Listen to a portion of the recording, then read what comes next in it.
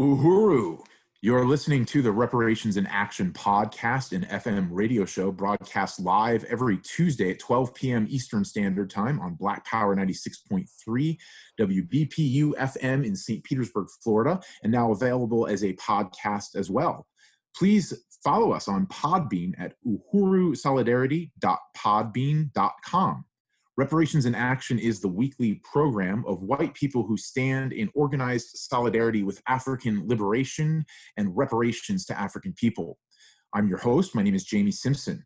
I want to begin, as always, by saluting the leadership of the African People's Socialist Party, the African Socialist International, and the Uhuru Movement.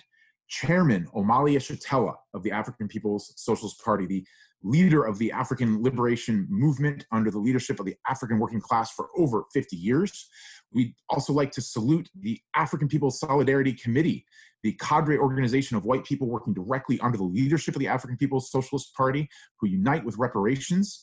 And we'd like to thank this radio station, Black Power 96.3 WBPU FM in St. Petersburg, Florida, for giving us this hour every Tuesday at 12 p.m. Eastern Time to bring the message of solidarity with African liberation and reparations to any white people who might be listening. We'd like to also thank the African People's Education and Defense Fund, the incredible nonprofit organization whose mission statement is to address the grave disparities in human rights, economic development, health, education, and health care faced by the African or Black community.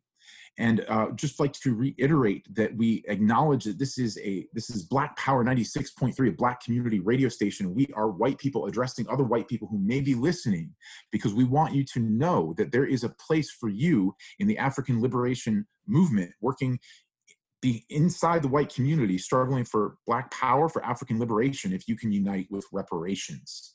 So for today's show, we want to go over some of the top headlines of this era, the top headlines of the colonial virus or the coronavirus period and pandemic. First of all, we want to discuss the thwarted US-backed invasion of Venezuela and all of its implications. Next, we will be talking about COVID-19 and the accusations by the United States government that China created this virus, created the coronavirus in a laboratory. And finally, we will close with an interview with attorney Steve Hanlon, one of the foremost attorneys who represented the surviving victims of the lynching massacre that happened in 1923 in Rosewood, Florida. Thank you for joining us today on Reparations in Action. We turn now to the COVID-19 pandemic and the accusations against China. The spread of the colonial virus known as SARS-CoV-2 or COVID-19 continues to ravage the African community inside U.S. borders, as well as the indigenous population on the concentration camps euphemistically known as reservations. The U.S. President Donald Trump presses for states to reopen their economies. His administration is privately predicting the daily death toll will reach about 3,000 by June 1st, according to an internal document obtained by the New York Times, nearly double the current number of about 1,750. These projections, based on government modeling pulled together in chart form by the Federal Emergency Management Agency, or FEMA, forecast about 200,000 new cases each day by the end of the month, up from about 25,000 cases a day currently. On Sunday, Mr. Trump said deaths in the United States could reach 100,000, twice as many as he had forecast just 2 weeks ago. At the same time, as more and more information has come to light corroborating the assertion put forward by China, Iran, Russia, and the African People's Socialist Party that the COVID-19 was developed as a U.S. biological weapon, the U.S. government is going out of its way to shift responsibility for the rising death rate in the U.S. onto the Chinese Communist Party, blaming China for allegedly misleading the U.S. as to the severity of the coronavirus, and stating, as Secretary of State Mike Pompeo did yesterday, that the coronavirus was developed in a Chinese laboratory. At one point, Trump was referring to coronavirus as, quote, the Chinese virus. We turn now to Jesse Neville, chair of the Uhuru Solidarity Movement, for commentary on this. Uhuru. Welcome to Reparations in Action. Uhuru, Jesse. Thank you. Glad to be here, Jamie. as always. Glad to have you back on. Could you speak to us about this situation? What is your response to the U.S. government's accusation that China is responsible for coronavirus and should be held accountable for it, even financially?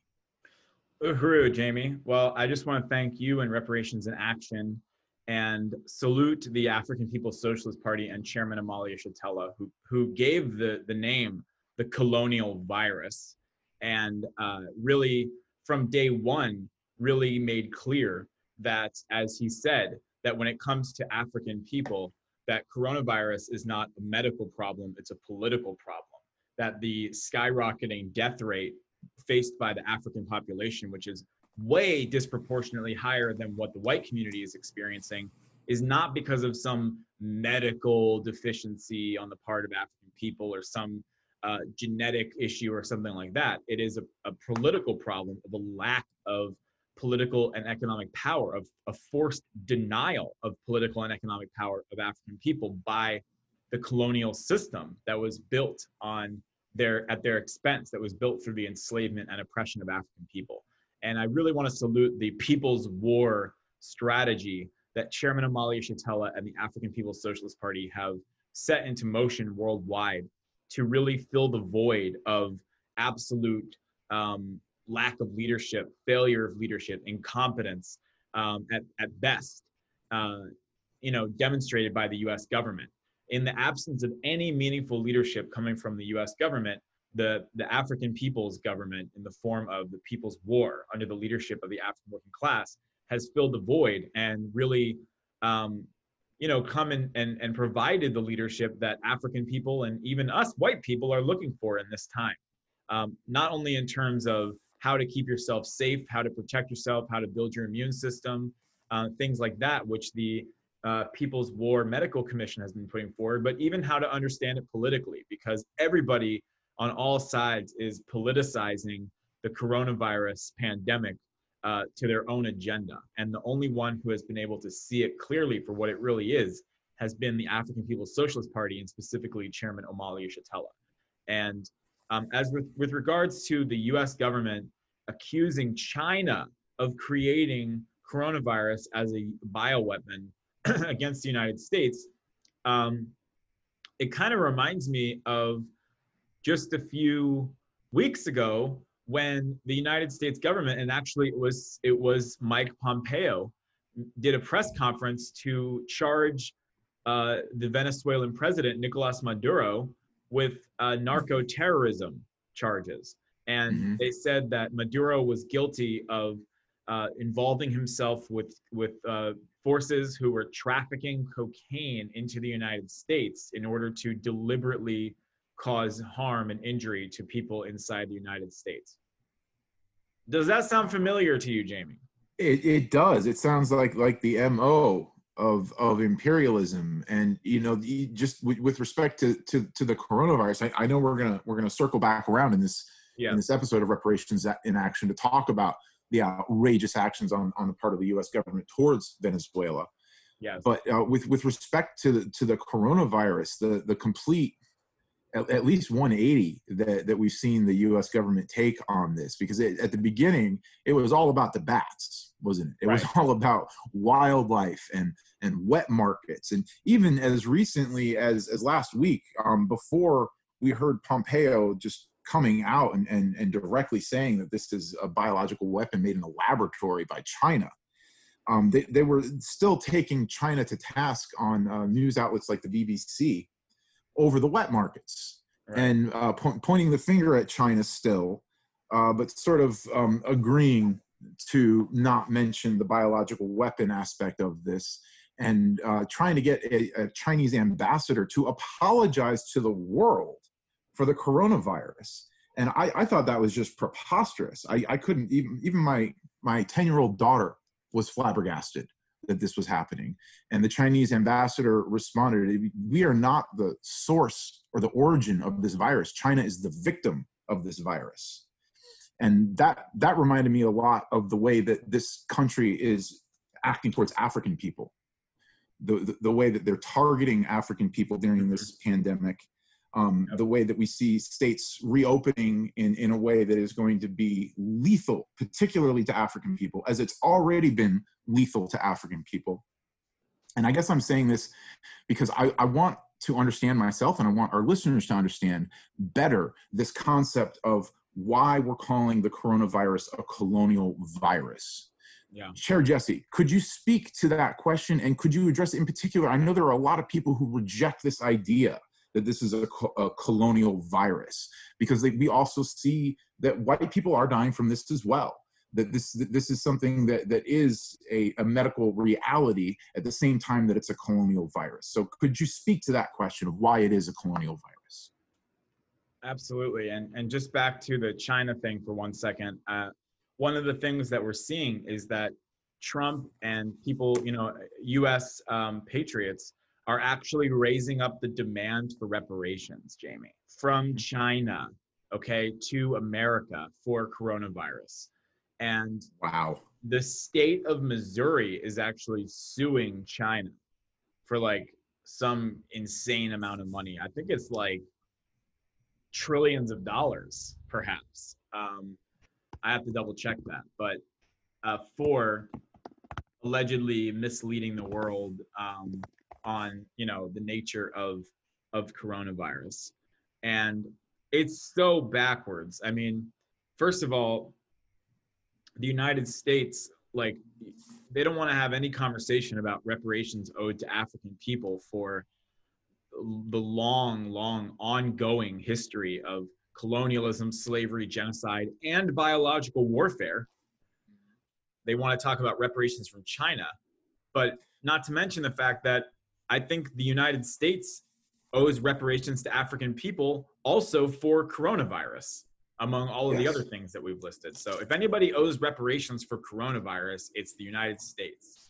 And as far as the whole question of a colonial virus, I think that is extremely important to understand, because yes, it is true that more African people are dying from this than white people. Yes, it is true that the rate of African people who are going to end up hospitalized is higher. Yes, it is true, as Penny Hess talked about last week, that during the time in New York when they were giving orders to medical workers to not resuscitate people and basically to let people die, that they did that during the time when the rate of hospitalizations of Africans peaked, and then they only called it off when that started to possibly taper off. Like, they experimented on Africans. And yes, it is true that there is a growing understanding and a growing consciousness that the governor of Georgia is clearly so eager to rush the Georgian economy back into operation, because it's mainly Africans who are dying there. And there have been African barbers and African mayors and African activists who have come out and said that this is basically, they just are trying to wipe out the African population in Georgia, and they're actually refusing to carry out his orders to reopen things. There have actually been barber shops that are owned by Africans that have said, no, we're going to stay shut down because this is killing us. So this is all true. And sometimes white people will say, well, but my cousin is a doctor, and he is colorblind. He doesn't have anything bad in his heart towards African people. Or they'll say, but this is also happening to white people, so how can you say it's a colonial virus?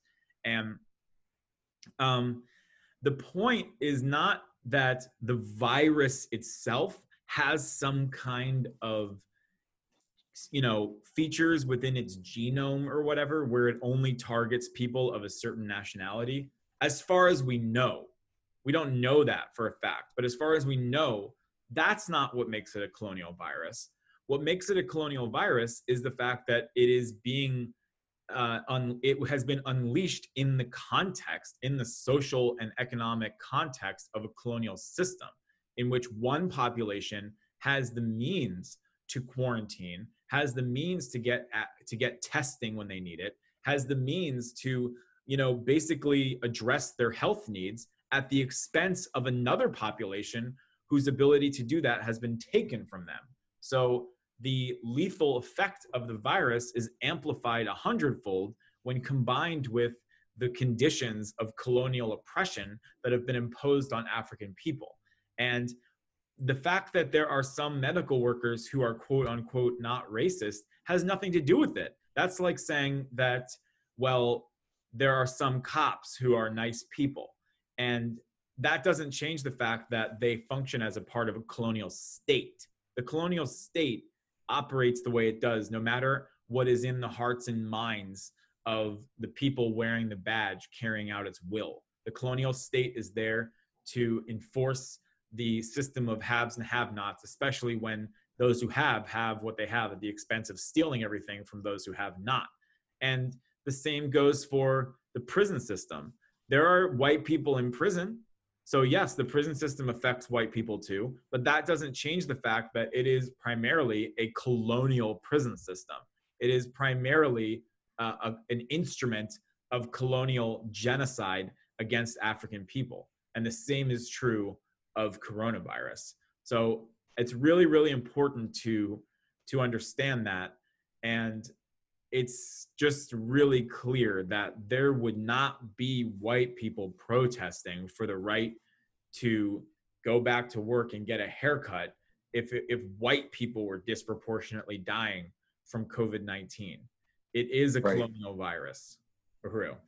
Uhuru, I really appreciate that, Jesse. I think it's, I really appreciate this analysis coming from Chairman Omali Yeshitela and the African People's Socialist Party through African internationalism, that the enemy here, the problem here is colonialism, not racism.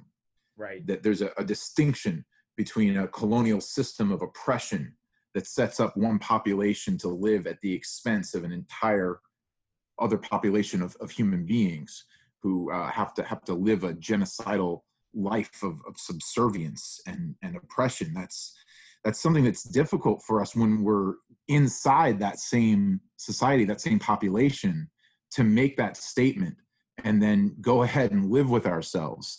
It's difficult to unlearn that dichotomy of, well, that's a racist action, that's a non-racist action, which, as has been said, is a self-defeating exercise. It's like fighting smoke. There's no way to tell when you've purged someone of racist thoughts or emotions or tendencies. But there is a way to tell when colonialism has died, when colonialism has been defeated and people have self-determination once again. So I just wanted to say I really appreciate that, and I really appreciate your leadership around this question. Uhuru. Well, I appreciate Chairman Omali Yeshitela and the African People's Socialist Party for summing this question up from day one, and for all of the incredible articles and analysis that have been published on theburningspear.com.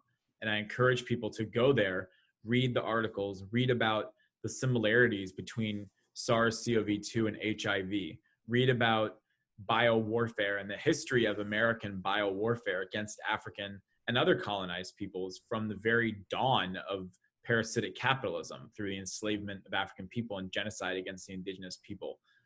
Read about the People's War, read about the work that the party's doing to build the capacity of African people to not just survive this pandemic, but to come out of it stronger and even further down the road towards national liberation and self-determination. So this is really an important time for white people to get active, to get involved. People are looking for things to do during your quarantine. Well, join the Uhuru Solidarity Movement. Get active in the fight for reparations to African people. This is our struggle. This is our revolution. It's not a sideline thing where we are cheering on those people over there in their fight for justice. We are a part of it. We have a role in it. We are a front of the People's War. And right now, our front is setting its sights on Wall Street, the capitalist ruling elite. We are demanding that they pay reparations to the Black Power Blueprint. People can check out blackpowerblueprint.org to see where we are calling for these Wall Street bankers, these pandemic profiteers, to direct their resources as reparations to the African community.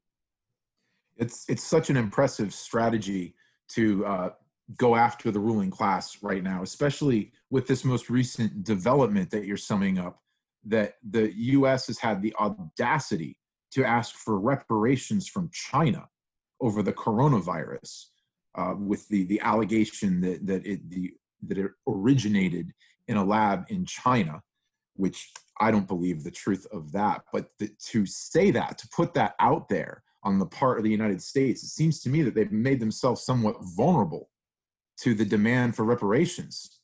What a time to demand reparations from this imperialist ruling class.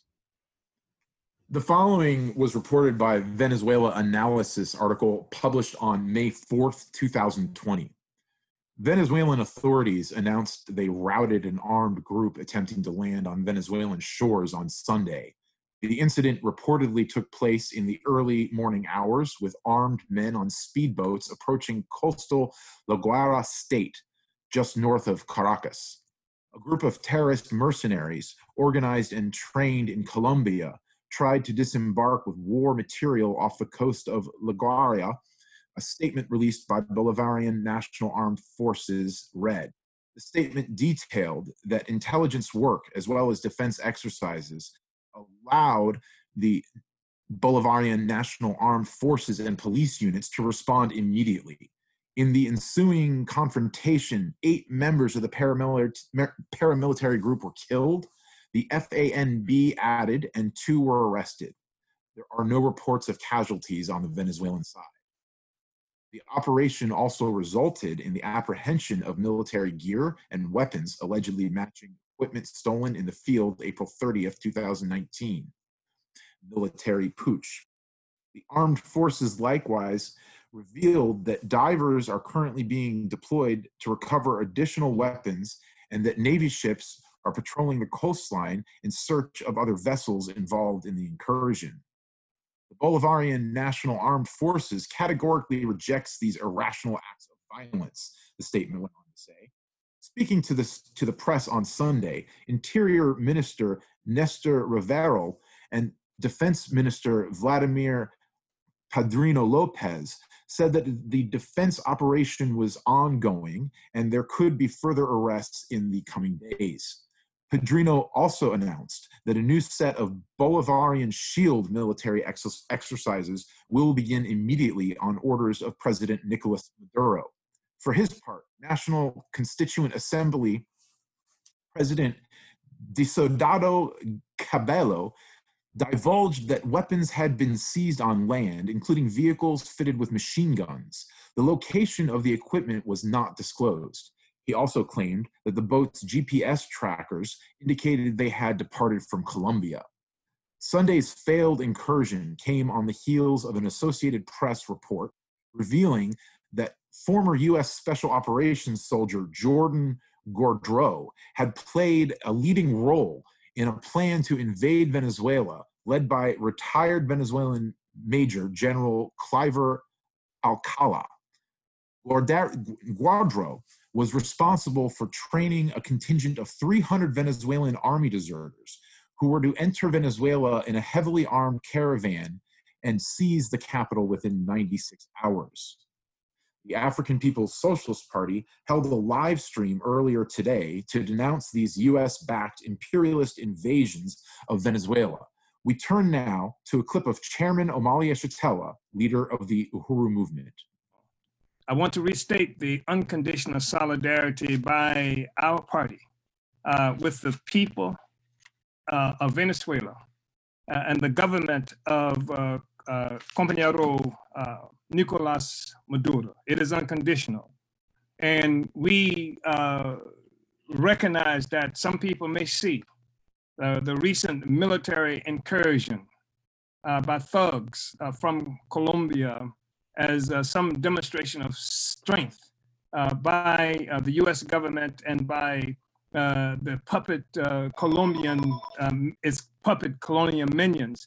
We recognize that what we see with this incursion is desperation on the part of a shaky imperialist system and a shaky world hegemon in the form of the United States government. Where the strength is in Venezuela among the people. The strength is with the government of Nicolas Maduro.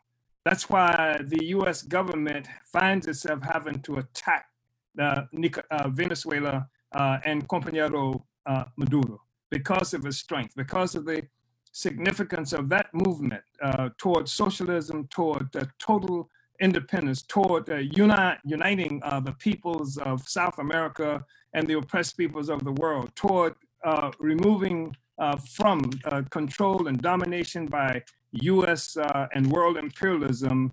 That is where the strength is, because that is a movement toward the future. And the US and the Colombian government are trying to hold back the future. They represent the past. And we recognize in the African People's Socialist Party that there is currently an unequal equilibrium that the world is confronted with. It's a contest between the past and the future. And the past is the past of imperialist domination. It's the past of US government as being the big hegemon, being able to order the world, control the world, steal our resources with impunity.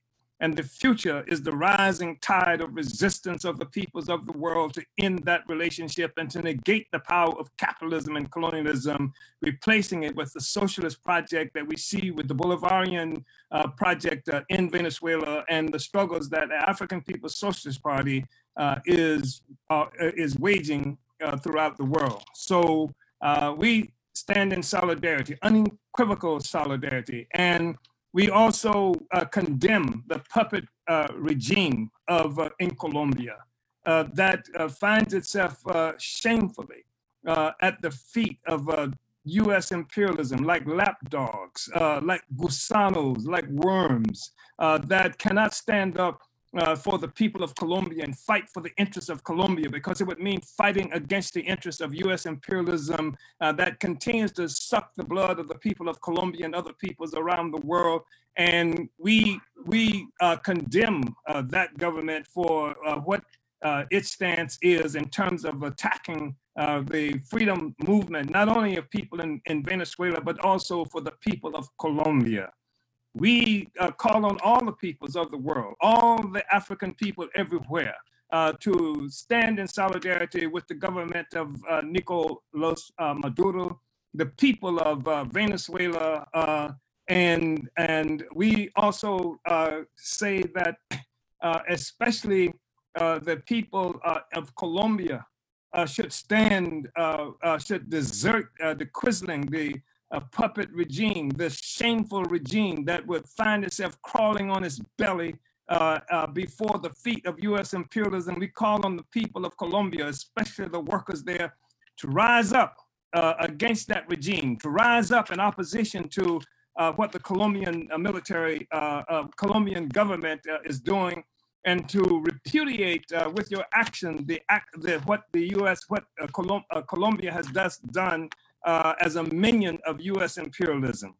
We are also aware that our responsibility as African revolutionaries, as the advanced detachment of the African working class around the world, it is our responsibility to open up new fronts of struggle, to make it necessary for the US imperialism to have to defend itself all over the world. It is our weakness, and we recognize this. It's a self-criticism as a revolutionary movement that allows the US government to use minions like Colombia, or to itself participate in attacking the people of Venezuela, to put sanctions on them, to steal the resources of the people of Venezuela, to starve the people, to deprive the people of the kinds of protection that they need from this colonial virus that's known as COVID-19. We recognize our weakness here, and we know that it is not enough simply to sympathize, and we are working every day to build a revolutionary response to the existence of imperialism that moves us closer to ending this foul social system called capitalism that came into being as a consequence of slavery and genocide of Africans and other oppressed peoples around the world, and especially peoples of the Americas. So that is what we recognize our task as being, and so we are self-critical. But in the meantime, and we are self-critical because we know that the Venezuelan government will be receiving stances and statements of support from all kinds of sources, but we believe that Che Guevara was absolutely correct when he said that solidarity is not just about a well-wishing, but it is sharing the same fate in victory, whether in victory or in death.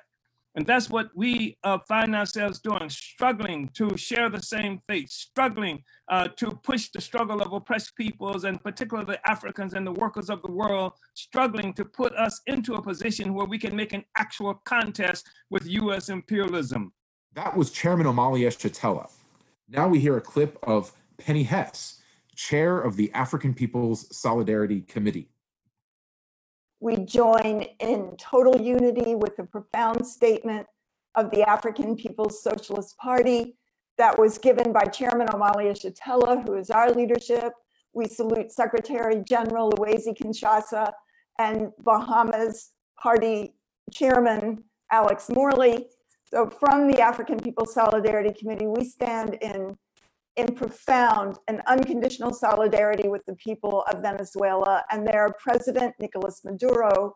We join in unity with the African People's Socialist Party in denouncing and condemning the latest imperialist military assault on Venezuela by the US government and its vile mercenaries and lackeys. And we uphold the right of the people of Venezuela and all oppressed and colonized peoples to be free and self-determining.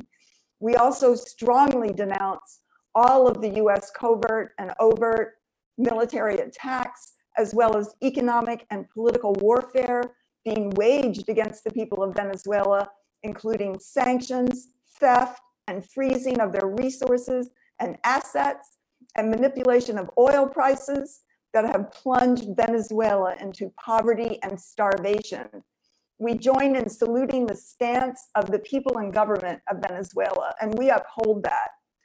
This stance has been in place since the time of the late President Hugo Chavez to put the financial and material resources of the country into the service of the impoverished and working people and not for parasitic capitalist profits. We salute the internationalist stance of Venezuela that joins in solidarity with Cuba and other oppressed nations and peoples, and that stands for self-determination, self-government, and power in the hands of the working class. As the organization of white people strategically formed by the African People's Socialist Party to represent the interests of the African working class on the pedestal of parasitic capitalism inside of white society, we unite with the African Revolution, the right of African and all oppressed and colonized people to be free and liberated. The African People's Solidarity Committee organizes for reparations to African people from the white population based on the understanding that all white people sit on the pedestal of slavery, genocide, and the colonization of the majority of the world. We recognize that African and indigenous people face colonialism inside these stolen borders of the United States. We believe the stand of reparations from white people takes responsibility to do our role, to play our role in weakening the ability of US and parasitic capitalist system to have power over the people on the planet Earth, and that this system has been shaken by the resistance of African and oppressed peoples here and around the world. So we call on all white people, all freedom-loving people everywhere to join in denouncing and condemning US imperialism in every form around the world and inside this country. And we call on you to join the call of the African People's Socialist Party to defend the people and the government of Venezuela and to take a stand for reparations to African people. Victory to the people of Venezuela, victory to the African Revolution, down with US imperialism. Join the Uhuru Solidarity Movement at uhurusolidarity.org. Reparations now, Uhuru. And now we turn to our interview with attorney Steve Hanlon, one of the foremost attorneys representing the victims of the Rosewood lynchings of 1923. To give a picture of this, we're going to read as reported by The Guardian. Where Rosewood once stood is now little more than a rural scrubland along State Road 24, a lonely highway in central Florida bordered by swamp, slash pine, and palmetto. A placard on the side of the road describes the horror visited upon the hamlet. But in 1923, the settlement was a small and prosperous, predominantly black town with its own baseball team, a Masonic temple, and a few hundred residents. It was just 3 miles from the predominantly white town of Sumner and 48 miles from Gainesville. On New Year's Day, 1923, a white Sumner resident, Fannie Taylor, lied and said she had been assaulted by an African person. The Taylors were white, and the residents of Sumner were in near universal agreement that Fannie's assailant was black. A crowd swelled in Sumner to find the quote-unquote fugitive, some from as far away as Gainesville, where the same day the Ku Klux Klan held a high-profile parade. Over the next 7 days, gangs of hundreds gathered together in drunken, murderous mobs to assault, rape, murder, and burn to the ground the once affluent town of Rosewood, Florida. The settlement itself was wiped off the map. Several buildings were set on fire just a few days after New Year's, and the mob wiped out the remainder of the town a few days later, torching 12 houses one by one. At the time, the Gainesville Sun reported the crowd of up to 150 people watched the dozen homes burn and a church set ablaze.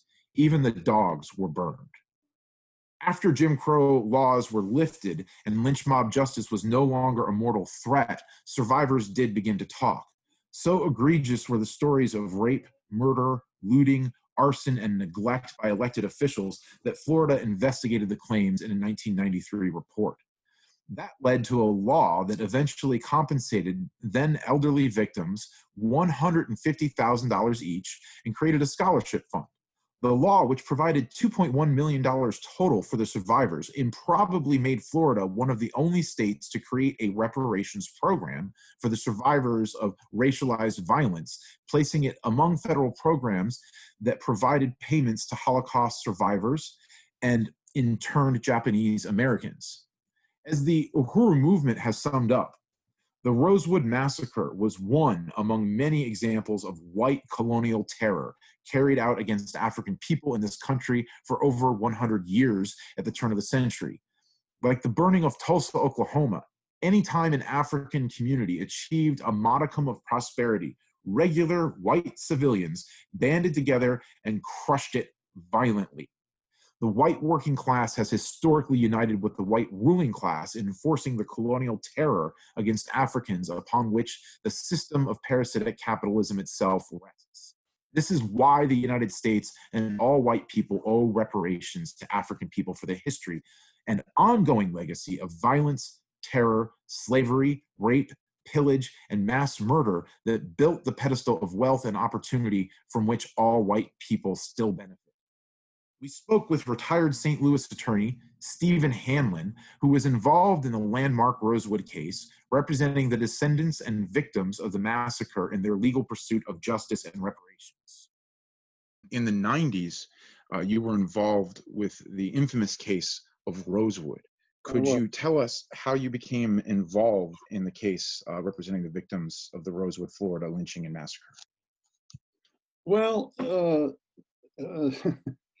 it was a kind of hustler type guy that called me up, a guy named Michael O. McCarthy, and he'd been to the NAACP and he'd been to Morris Dees up at the Southern Poverty Law Center, and they'd all, and a number of others, and they'd turned him down. So he called me, and I said, I was really intrigued. So I said, the first thing I want to do is, we want to meet some of your clients. And because he had signed him up for a movie deal. He thought to make the movie, you got to have a trial and that sort of thing. So I went down to Miami and I met Ruth Bradley Davis, and she was a really fine woman, solid as a rock, very heavily involved in her church, and a powerful woman. And then we went up to meet Jacksonville, to meet Minnie Lee Langley, and that's when I knew that we were going to take this case. She was one of the most remarkable people I've ever met in my life. She had been there at the front door of the Carrier house, a two-story house, with upholstered furniture and a piano. And as the deputy sheriff, or the constable, I think they called him, the constable came through the door, her cousin Sylvester, she called him Cuz Sil, had his left hand wrapped around her and a gun, a shotgun, I think, over her right shoulder. And he killed that constable coming through there, and the deputy constable came behind him, and he killed him. And because they were up to no good, and because they thought Sylvester Carrier, who was a remarkable character, had assaulted this white woman, and he hadn't. It had been the woman's white lover, and they had a fight, and she had a bruise on her face, and her husband saw it, and so she made up this story that a black man did it. And they hung one black man before they got to Sylvester, and I think they must have thought they got the wrong guy. And that was it. I mean, that's when the shots rang out, and all those kids, there were a bunch of little kids, and Minnie Lee was one of them, who were running through, the woods in North Florida on a cold January night in their 90s, running to escape. And eventually that house was burnt to the ground, and so were all the other houses. And here was Minnie Lee, whose life was ruined, just ruined. Her aunt wanted to send her to nursing school. That was the plan for Minnie Lee's life. And she wound up working in a brush factory for 30 years. Lived in the outskirts of Jacksonville in a very poor neighborhood. That's where I met her. The company she worked for had moved to Mexico, and she was getting by on Social Security or whatever. But boy, could she tell that story. And she was a stunning witness. And when we eventually put her on in the hearing, it was, you could hear a pin drop. There were, I think, over 300 or 400 people in the room from all over the world, and press and everything from all over the world. And then we put on 3 more people, and they were just remarkable witnesses, and they got to tell their story. And that was the most important thing to them. The money was for the survivors. Now, the 8 or 9 survivors, the money wasn't a big thing to them. They gave most of it away to their church or their kids or whatever. And money was a little bit more important for the next generation, the descendants, who had really suffered. I mean, they grew up terrorized. Their parents knew that their parents, had been witnesses to unprosecuted crimes. So they were in terror that if they ever said anything about that, somebody would kill them. And they were terrified of white people. And of course, they passed that fear on to their children, but they didn't tell the children the story for understandable reasons until one of their children, Arnett Doctors, found out about it and confronted his mother about it. And she said, "Not in my lifetime." And he said, "Well, that's the only promise I'm going to make to you, is not in your lifetime. But after that, this story needs to be told." And then he eventually came to me. So that's how it started. And we really salute you for taking the stance that you did and helping to get that story out. I know personally, hearing about the Rosewood trial after having seen the movie really helped my understanding of history and what my role is in it.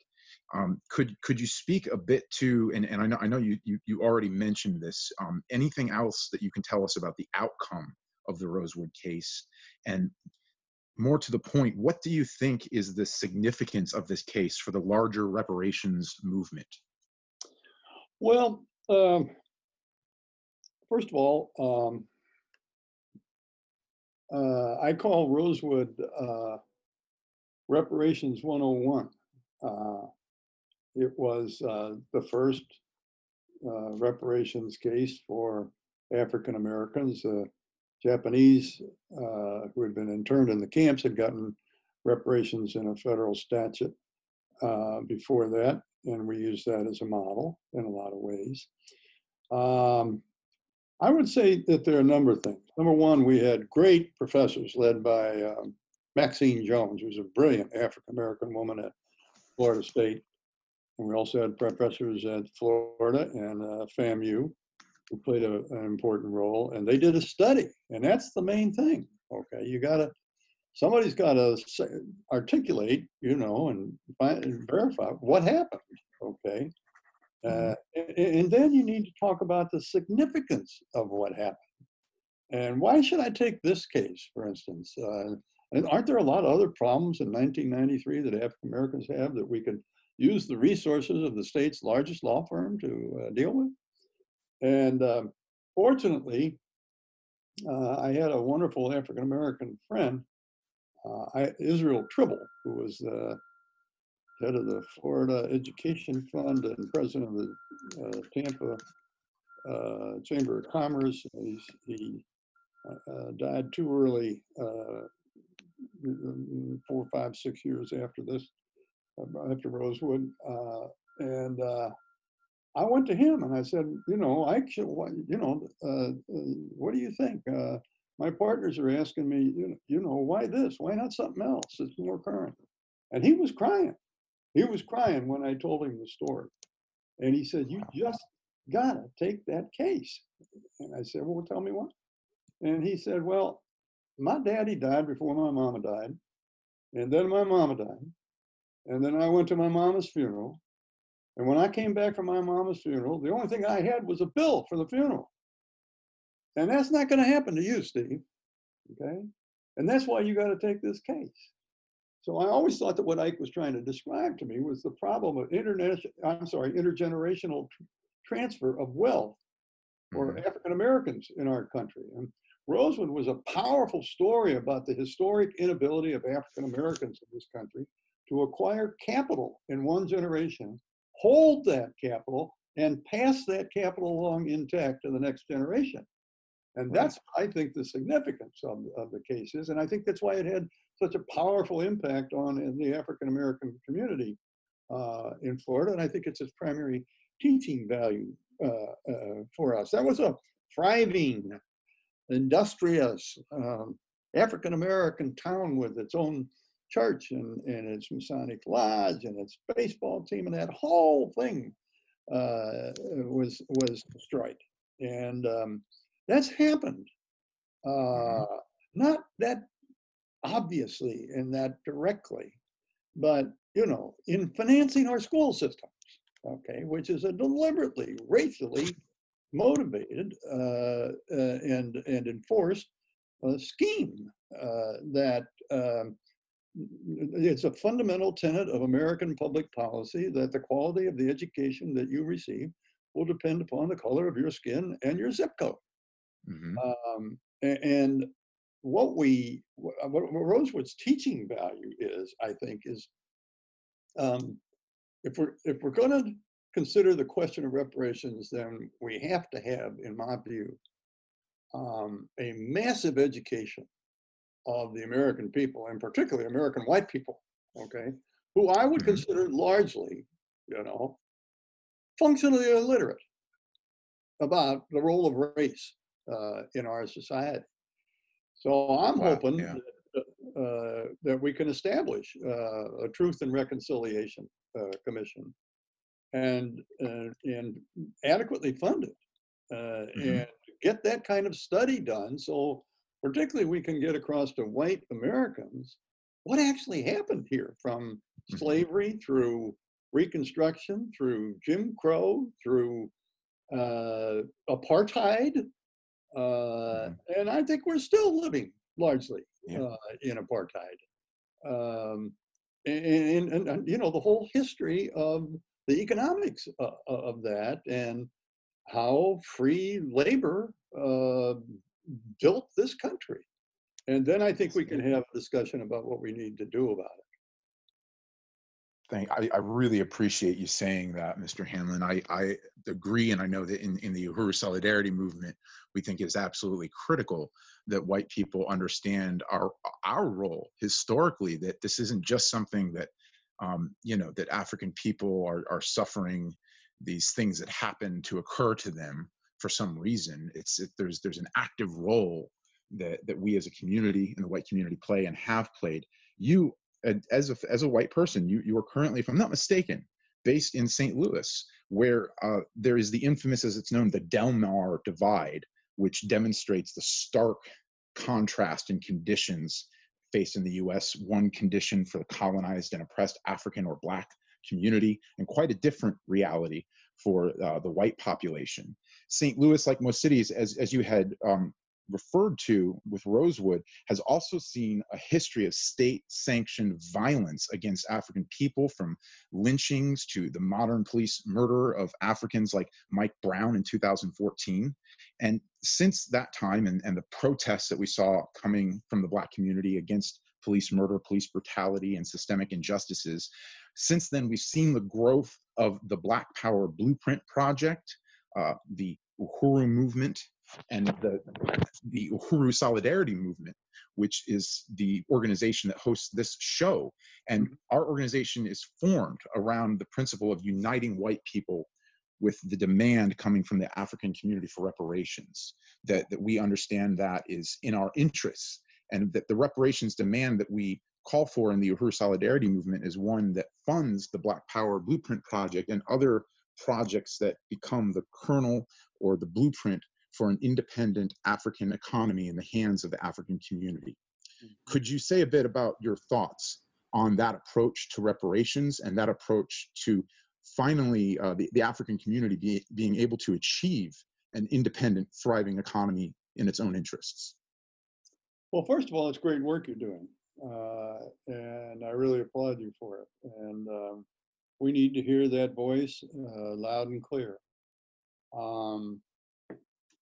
I don't know if you're familiar with the book Mapping Decline, but it's a great book, and it describes exactly in excruciating detail what went on here in St. Louis. I was a professor, a cartologist from Iowa, who came down here and went into the Washington University libraries and found the whole thing.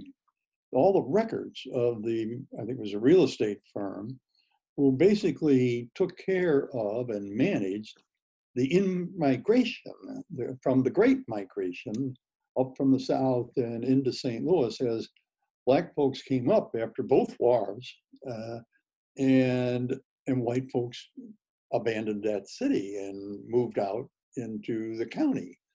And he describes what happened when I was growing up in St. Louis in the 40s and the 50s and the 60s, when I knew about this thing called apartheid, and I thought it was this horrible thing that existed over in South Africa.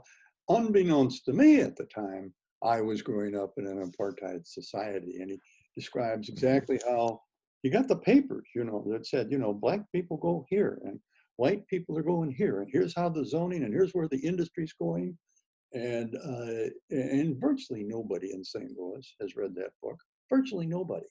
So that's what I mean when I say white people are functionally illiterate. And that's why it's going to take an enormous education effort, because most white people in St. Louis is called a hyper-segregated city. Okay? Mm-hmm. It's not the only one. Detroit, we can name some other ones, but this is probably the most hyper-segregated city in the country.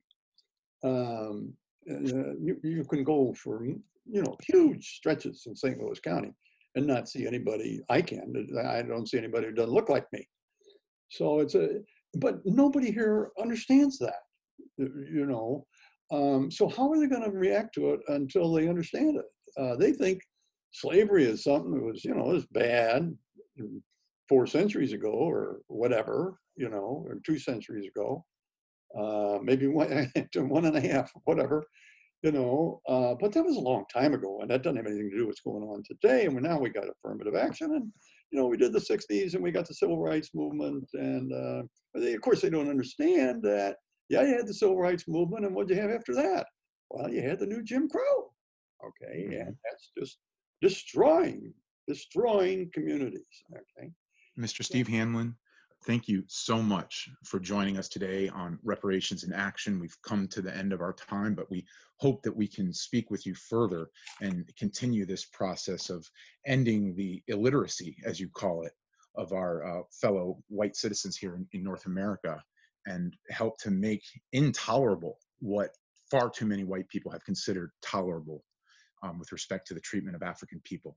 Well, thank you. Thank Keep you. up the great work that you're doing. It's wonderful work that you're doing. We certainly will. All Thanks right. again for joining us. We hope to talk to you again soon. All right, sir. Bye now. Well, that brings us to the end of this edition of Reparations in Action. We want to thank Black Power 96.3 WBPU FM in St. Petersburg for giving us this hour and this platform. We want to thank attorney Steve Hanlon for joining us for that incredible interview. And I want to sincerely thank and put forward the chair of the Uhuru Solidarity Movement, Jesse Neville, for his presence on this show today and all the work that he does to make Reparations in Action happen. And I want to thank all of you for tuning in to this show and finding out what you can do to support reparations to African people and the African liberation movement. My name is Jamie Simpson, your host, and this has been Reparations in Action. We'll talk to you next week.